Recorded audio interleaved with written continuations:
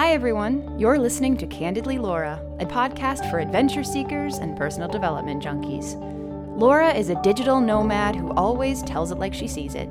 She loves talking about travel, entrepreneurship, dogs, and more. What are you up to today, Laura? I am up to no good. Okay, that's not exactly true. It has been 1 year, and it has been like 7 months since I've done a podcast, and I have to say, I'll post this on my Instagram feed, but like the amount of views from those 43 episodes has been kind of crazy just to watch it sort of ebb and flow, even though I haven't recorded anything since January. So it is season 2. That's what I decided, because I wanted to get back on and start telling you what I've been doing, where I've been, and what the plan is for the next couple of months, what I've learned, all of the goodness. So thanks for tuning in. Welcome back to Candidly Laura. I am Laura.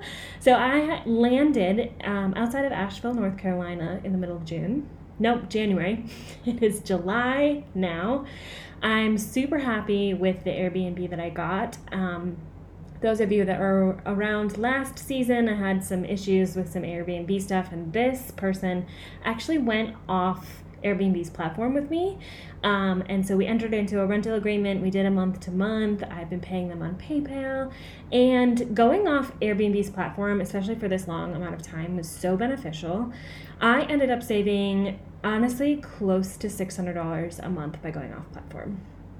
And certainly in looking at where my next stops are going to be, I, yesterday, really came to the conclusion that I don't know how much more sustainable this sort of roam around life is when one of my main goals is to have my own house or condo or something. So that's something in the next couple months I'm really going to look at. Not only looking at where can I be where it's cheaper, and where can I be where it's closer to the ocean? Because that is something really quite unexpected in this entire journey of roaming around the United States that I have learned, is the ocean is like my happy place. And if you can be at the ocean, you love the ocean, you should be at the ocean.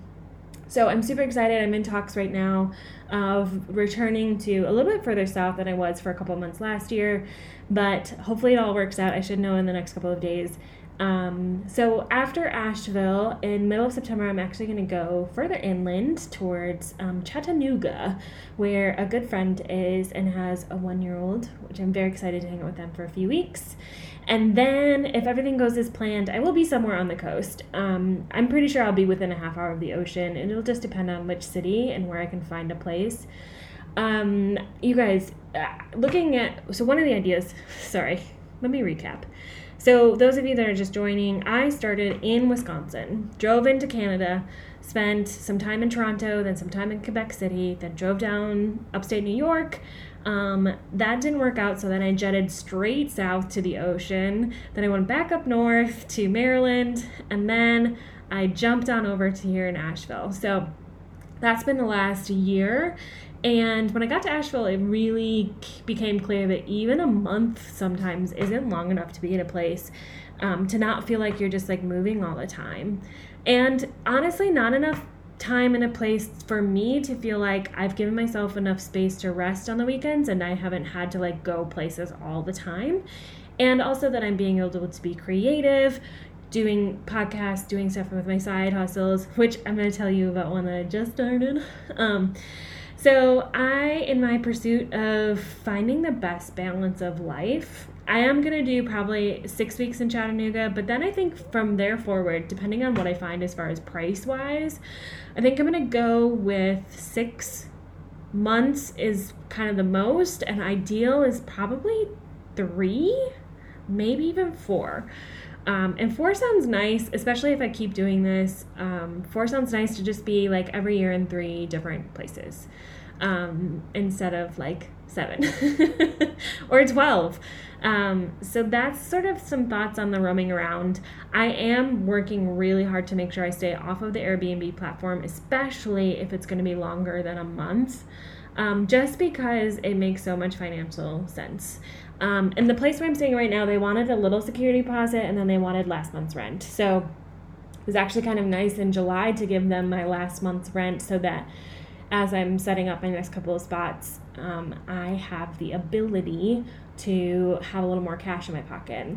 So that has been something that I've also been looking at. It's part of the reason why I was able to do it a little bit cheaper in the first half of this year was because I was planning pretty far out in advance. And what I felt good about doing pretty far in advance is I was balancing less expensive with more expensive. So like the house that I was in Quebec City for 2 months was gorgeous and was a little over $3,000 a month. And like that's a big chunk of change to be spending on a house by yourself when you're not a bazillionaire.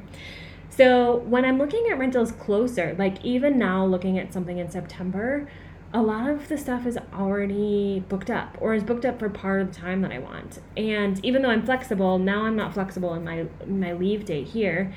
And if you're not renting for at least a month, then it's expensive.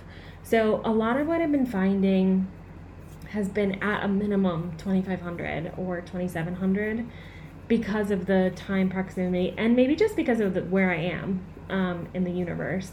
And that I'm not willing to be really more than a half hour away from a major city because it's just not worth it. Then you don't get a fair flavor, and then it's a lot bigger of a deal just to get down someplace. So I did the other day, I was looking at my must-do in Asheville list, and it's 7 months later, and I still have things that I haven't done. I do have some friends coming in this weekend, so that will be very exciting to do more touristy things and knock a couple more things off my list.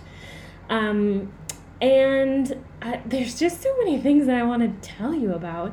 I'm not even really sure where to start. Okay, so here are some things. I actually remembered I had made a list.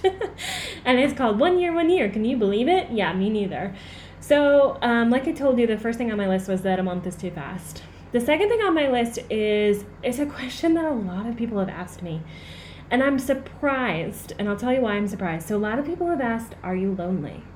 But they didn't ask me if I was lonely living by myself in a city where, yeah, I knew friends, but that didn't necessarily mean that I was seeing them very often. And I think we I don't know what the word is. We sort of underthink, it's not the right word, I'll come up with it probably tomorrow, but we don't necessarily give credit to how lonely it is just to be a single person in general. And there are people everywhere, and that's something I think I've really learned these last couple of months, is that if I want friends, I really just have to go somewhere and start talking to people. And I am, at times, extroverted enough, I will start a conversation with anyone. There's a number of really cute coffee shops that have sort of bar seating, which is really nice.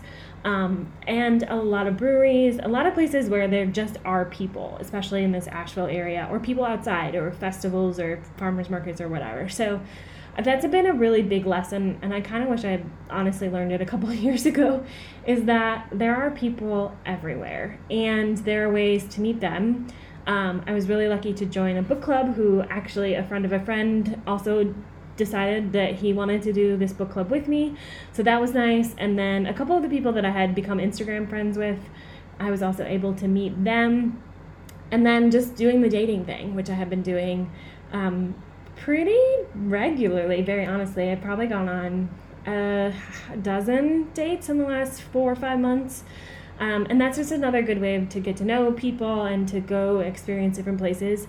For the most part, I'm not scared of really going anywhere by myself, but the sort of nicerest restaurants, it is nice to have people to go with. The third thing on my list is, oh my goodness, so many ticks. And I probably should have thought of this because I'm in the pictures of this Airbnb. You can see that it's pretty wooded. But I really underestimated how big of a difference a winter makes as far as the ticks go. And ticks used to really give me the heebie-jeebies. Like, they're kind of the only species where it makes my whole body shiver because they're just so freaking gross and damaging, right? Like, I know too many people that have had Lyme's disease. I don't ever want it.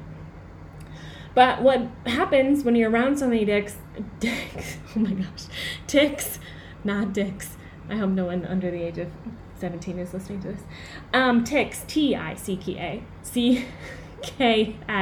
oh my goodness. Is I can now just pick them up and flick them off of my dog. And that is something that before I came to Asheville, I could not do. So what I used to do is, and I still keep a lint roller in my car because that's kind of the easiest way to get a lot of them off.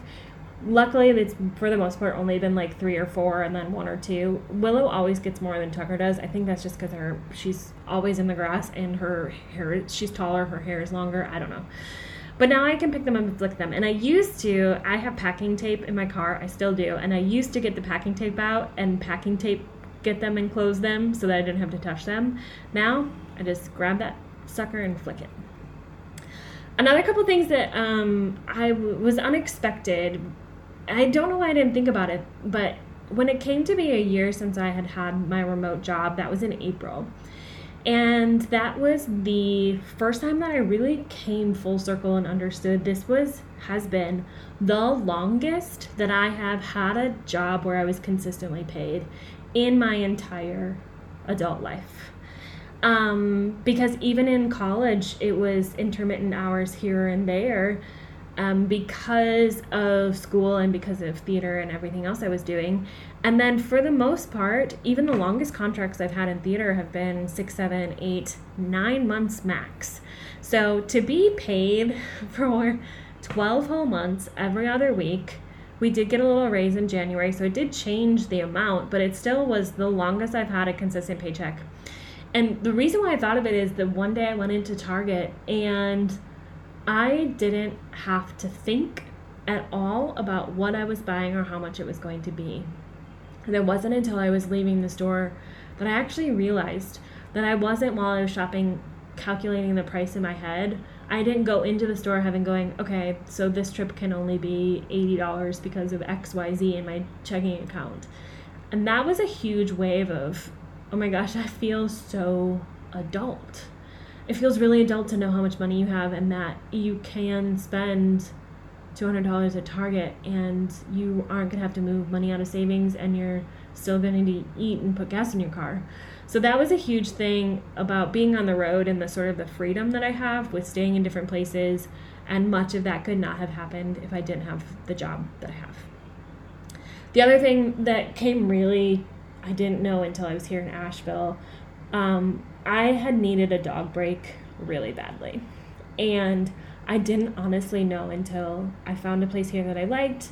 There was daycare and boarding, because we hadn't for 6+ months. They hadn't gone and been boarded or had daycare at all. And that's one of the things I love them so much, but it really does, when you become the only person that can take them out or take care of them and feed them and take them to the vet and all of those things, when there's no one else to balance the daily needs of the dogs.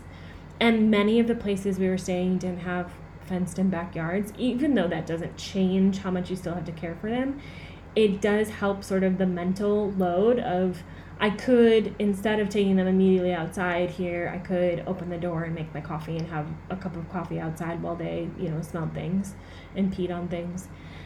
So when I boarded them for the first time and took a little vacation because friends came in town, I honestly dropped them off and I started crying because I was really grateful for the break. And I know now I can't go 6 months again without at least having 1 or 2 weekends or a week dog free, even if I'm not going on vacation, just to have that break in schedule and the mental break of having other things to take care of, because sometimes taking care of myself could be a full-time job. This past week I really realized, actually probably 2 weeks now, it doesn't matter. I realized how much my clothes have been bothering me, and I didn't realize this until I've been trying to be a little more businessy on my real job calls. And I got really sick of just kind of wearing the same things when I was trying to put myself together.